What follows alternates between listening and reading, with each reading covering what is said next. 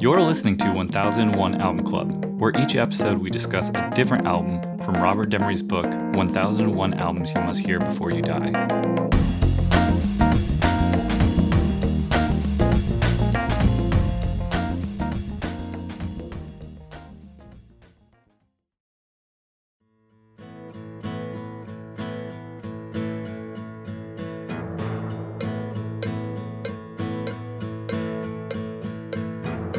Nature's weak, telling you something's wrong.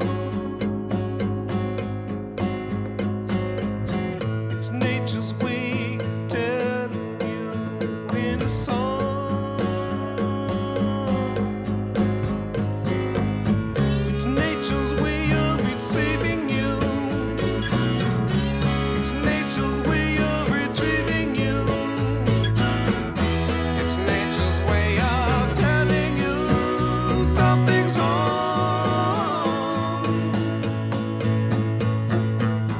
It's nature's way of Alright, for this episode we'll be talking about Spirit, 12 Dreams of Dr. Sardonicus. In the room I have Rob, Hello. Ben, Hello. and Adam. 12 Dreams of Dr. Sardonicus is the fourth album by the American psychedelic rock group Spirit. Released on November 27th, 1970 on Epic Records. It was produced by Dave Briggins, and the genre is psychedelic rock and progressive rock. And from the book, Jamie Gonzalo. By 1970, Southern California Spirit had recorded 3 innovative LPs, but their synthesis of rock, classical, and jazz had thus far awoken little interest. Powerful West Coast Lou Adler, who had signed the band to his label, Ode, in 1968, abandoned them. To top it all, a split had arisen in the camp between Spirit's main creative forces, guitar whiz Randy California, who had learned to play from Jimi Hendrix, and singer Jay Ferguson. California champion experimental, Ferguson was after straightforward commercial success. Feelings could not have been worse when Spirit recorded 12 Dreams of Dr. Sardonicus. Luckily, David Briggs, who worked with Neil Young, managed to harness all the animosity into Spirit's masterwork. The album was enriched by meaty horn arrangements, imaginative vocal harmonies, and structured approach to psychedelic studio trickery such as stereo panning and tapes running backward. The band experimented with the new Moog on Love Has Found a Way and Space Child and unveiled perfect rock singles in Mr. Skin and the funky Animal Zoo. Still light years ahead of the time, it also spawned the classic FM single, the acoustic treat Nature's Way. After a New Year's Eve concert at Fillmore East that year, the band split. The album finally went platinum 5 years later. Alright, what do we think of Spirit? This album went platinum? Wow. Yeah, 5 years later. No shit. I was surprised by how many of these songs I kind of knew, or at least I think I know. It may have just been other bands copying. They do style have of a Spirit. history of other bands copying them. Oh, do tell. It's not on this album, but their song Taurus is just the guitar. Well, it came first, but the guitar intro to Stairway to Heaven, that acoustic guitar intro. Really? It's yes, note for note, Spirit. But Yeah. you know, there's no way to prove that Jimmy Page had heard the song, except that Spirit opened for them on a tour. Oh boy. No, I was. We've been listening to some pretty heavy records the past few weeks, and this one, like, I tried to listen to directly after Bitches Brew, and I just shut down. I was like, I can't listen to more music. But then I listened to it a few times. So Bitches Brew accomplished its goal. Yeah, I think Turning so. you off to music. Just music. just shut me down. But this week I listened to this record a few times after, like, you know, a good brain cleansing, and man, there are some really good songs on this record, and you can tell that they're all really good musicians. There are some things I dislike, but for the most part, I think this record is great.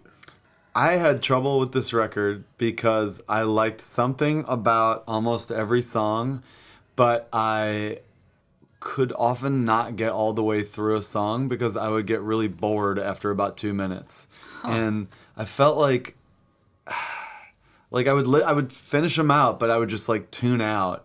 And I found this record to be like, there'd be like a guitar part that was cool or a melody that was cool, but it never, I don't understand why it just never came together for me. I don't think their hooks are as memorable as it's something like that. And the repetition is it's very A-B song oriented, like chorus and verse, and there's a lot of repetition later in the song where they're just doing the same thing again later.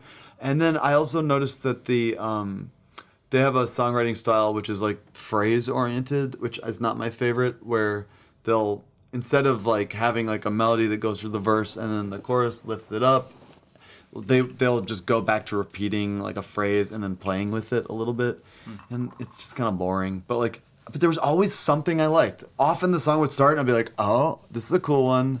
Nope, not into it. And then like I don't know why that kept happening, but it was a very strange experience listening to this record because I had heard some of it, but does it feel like a series of near misses to you? Yes. that's what I'm trying to say. It's like there were songs that started that I was like, oh, I like this, and then by the end of the song, I didn't like it. And like, I don't think I've had that happen for any of these albums. Like, because normally I'm just like, okay, this one's got me at least like, at least pretty well, Yeah, it kind of feels like when you're listening to a song on the radio and you're like, this Wait could till the be vocals cool. come in. This could be really cool. And then all of a sudden it's like, no. The misty Not for me. morning. Yeah. It's so weird. It's they lost me a lot of times. I don't hate it. I just it makes me think of if I was a contemporary at the time that this came out. This would have been a band that I would have listened to this record many times, and then within 5 years I would have forgotten everything about it. Like I would have tried, because I would have kept trying. Like as a young music listener, you know how you like really dig in. Like back when you used to like buy a CD and you're like, well, I spent the $12. I better listen to the damn thing at least 20 times. Yeah. We're listening to Animal Zoo right now in our headphones. I didn't get this the first time I listened to it, but I'm getting it now. Does anyone else get like a late 60s jaunty Kinks vibe from Animal Zoo? Oh yeah, they're very much Like not to be confused with Animal Farm. that sort of like Kinks vibe. I had that same thought, but Yeah, I was curious because you're such a big fan of like the Kinks I'm and a this really big this fan of sort of straight ahead like rock and roll, but then throwing in these like weird elements. Yeah. This tape delays or the echoes, and then just they're creative for sure. There's some stuff creative going on. instrumentation going The on. vocals are still very they're very California though. They I are, need to spend more time with this album. I only listened to it once this week, and I thought it was okay. But now that right now, actively, this is my second listen, and now I'm hearing things like, man, I should spend some more time with this. Yeah, it's got some good harmonies. Yeah. And it's definitely pushing into it's right there with early 70s rock. This feels like Yeah. There's moments of Zeppelin. There's moments of. Or does Zeppelin have moments of spirit? Wow. Yeah. Zeppelin has moments of spirit. Yeah.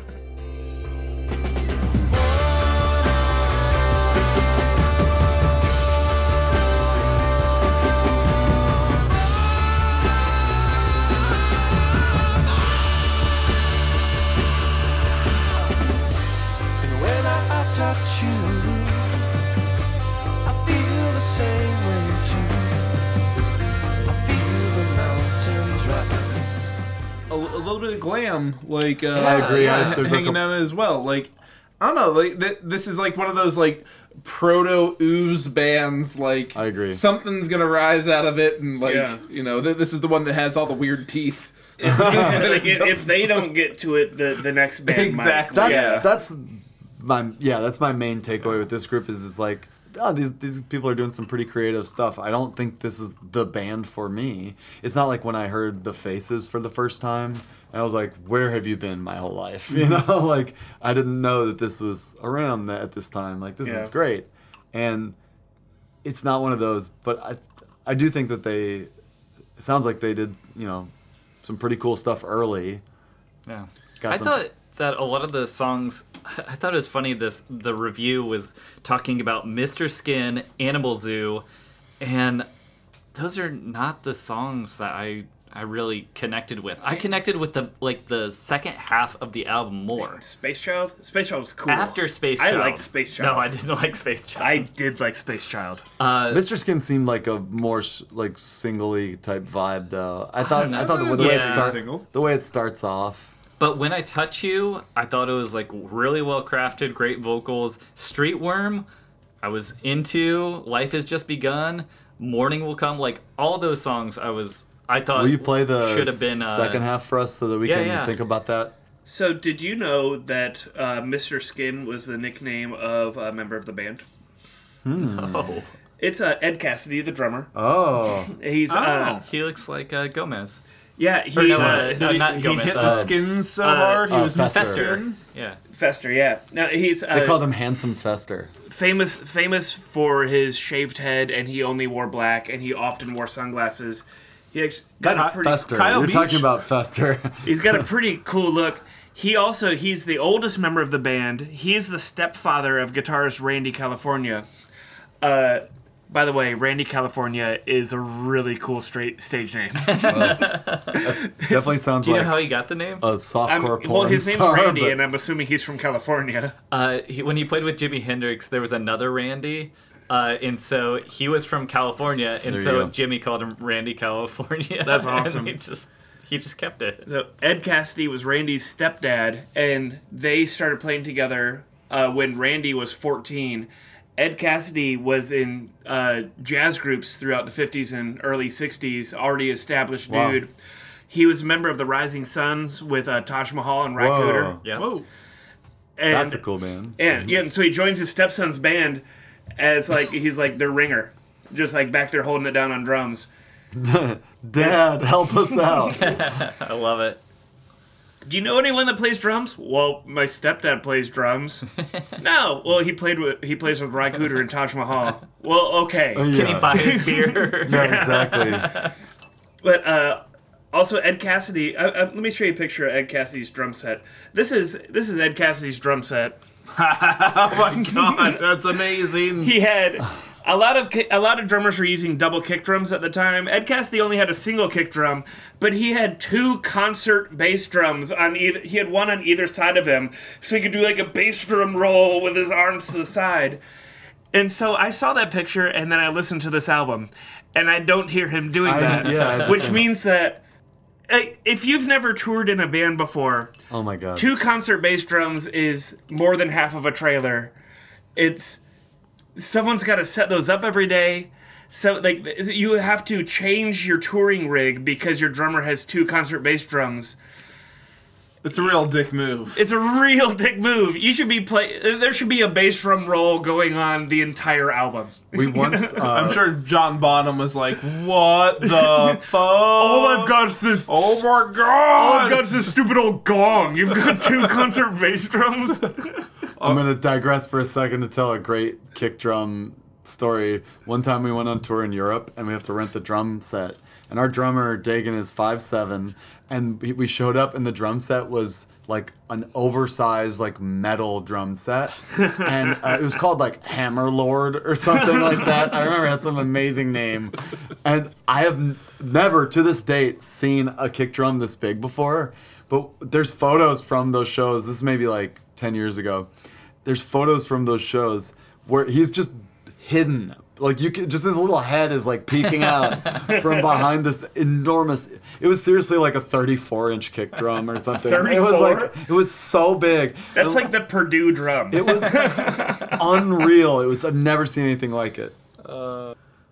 Yeah, I don't know, man. I and maybe it was just coming off of like Some other albums. yeah, that this like made my ears feel better about life. I think it presents that sort of like 70s pop rock gems. I mean, they're almost there. They just I will say the They just lyrics fall haven't- short. yeah. And like I remember listening to, I think it was Led Zeppelin 1, where it was just like these lyrics, man. Like they're weak. And Well, I know it's you're got- a lyricist and everything, but like, if you were to take ELO at face value, that's a fucking rad band. Their lyrics suck. Really? I don't think I've ever. I think I like the song so much that I've never thought about it. It's I not might good. be blinded by Jeff Same. Lynne. Yeah, I don't.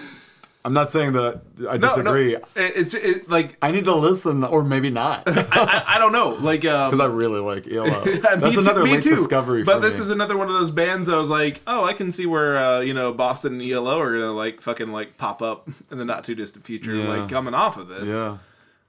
That is gonna be fun to dig in on those, but I hope I'm not too disappointed.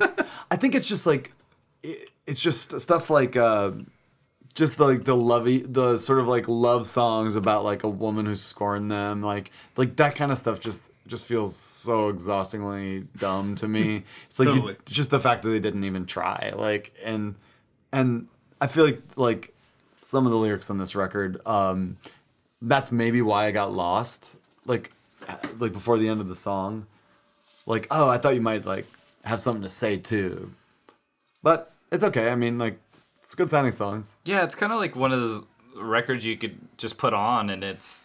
I think this could totally grow on fine, me yeah. the more I. It's got growing potential. Yeah. Yeah. Big time. It's a grower. It's a grower, not a shower.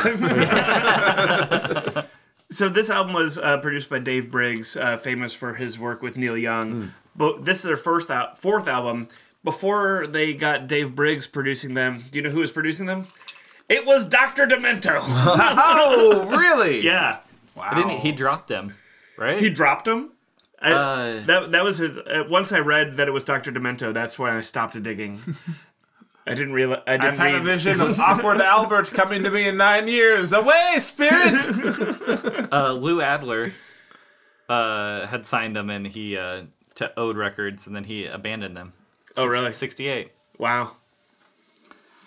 I can see how this would be a group that would get, on the tours, get on the festivals, get the record deal, get on the label, and then be dropped. Or not. Yeah. Like, that's what I'm trying, like, I just, like, my experience in the industry. That's the description of this band. Like, that's the proper description of this band. It's like good enough to do everything, but then will be eventually dropped I by just the think label. it's just so hard out there as a musician that like you just need that like front person that's just oozing charisma. You need that or X factor. Yeah, exactly. And I think this group isn't like.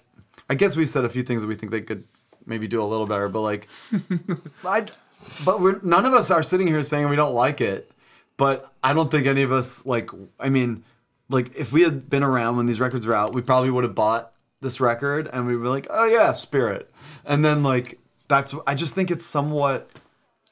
And then a couple years later, it's been like, Yeah, like- Led Zeppelin and This is Black like- Sabbath and it's all like these the- other, I mean, I think I heard the Spirit song when Led Zeppelin was playing. Well, it's like those bands that come along that you're like, you hear that song like Jet or something. We're like, oh, it's a pretty cool song. And then you don't think of them for like 10 years. And And immediately that fucking Gap commercial popped in my head, you asshole. well, I'm just saying, like, I saw them in one of those magazines I was looking at. Oh, and, boy. like, old magazines. They're like, oh my God, that band like was like 2 years in the minor cultural talk about consciousness. terrible lyrics. Yeah. The worst. Do you guys remember But on it's that brief, on that MTV like music awards where it was the Hives versus Jet? No, know it was who wins Hives that and battle? Vines. Hives and Vines. Oh, okay. Yeah. Oh, Vines. You can throw Vines, Jet, and whatever else into Wow, the that's a same band I bag. have not thought of. The Vines, I've I completely like Hives forgot and about Vines them. more than Jet. Boy. Yeah. Hives on top. Vines, and then Jet's like way down there Agreed, somewhere. agreed. Yeah. Hives Sorry. definitely win that Back to battle. Spirit. Yeah. Yeah.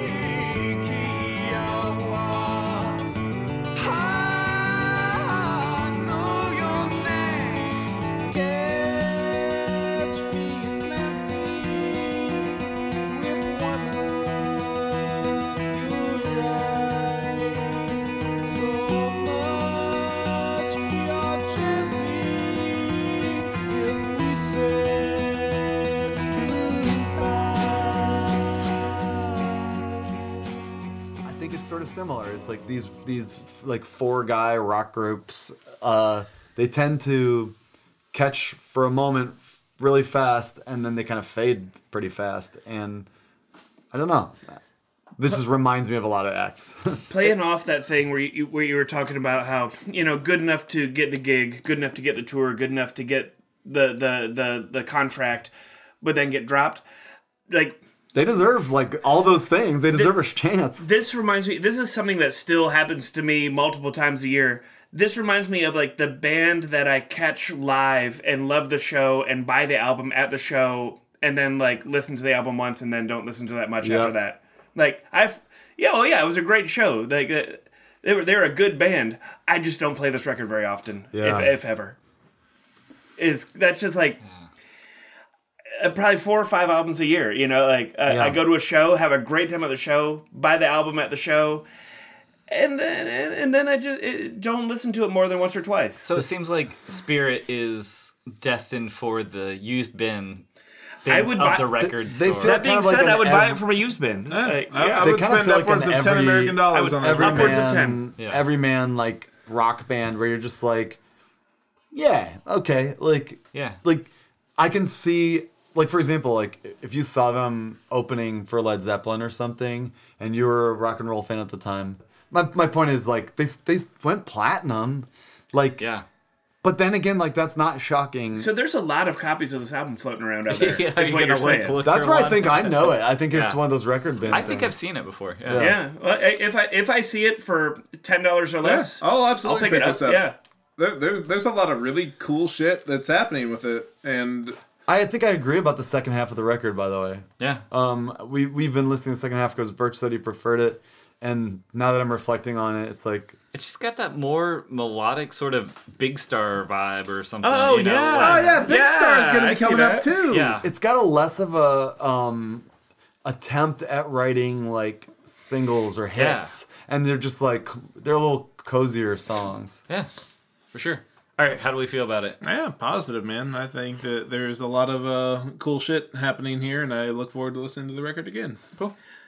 I am currently at 1.5 listens at neutral, but I think like I said, I think this album could be a grower for me. So I don't know. Ask me again when we're at 75 on albums where we reflect back on.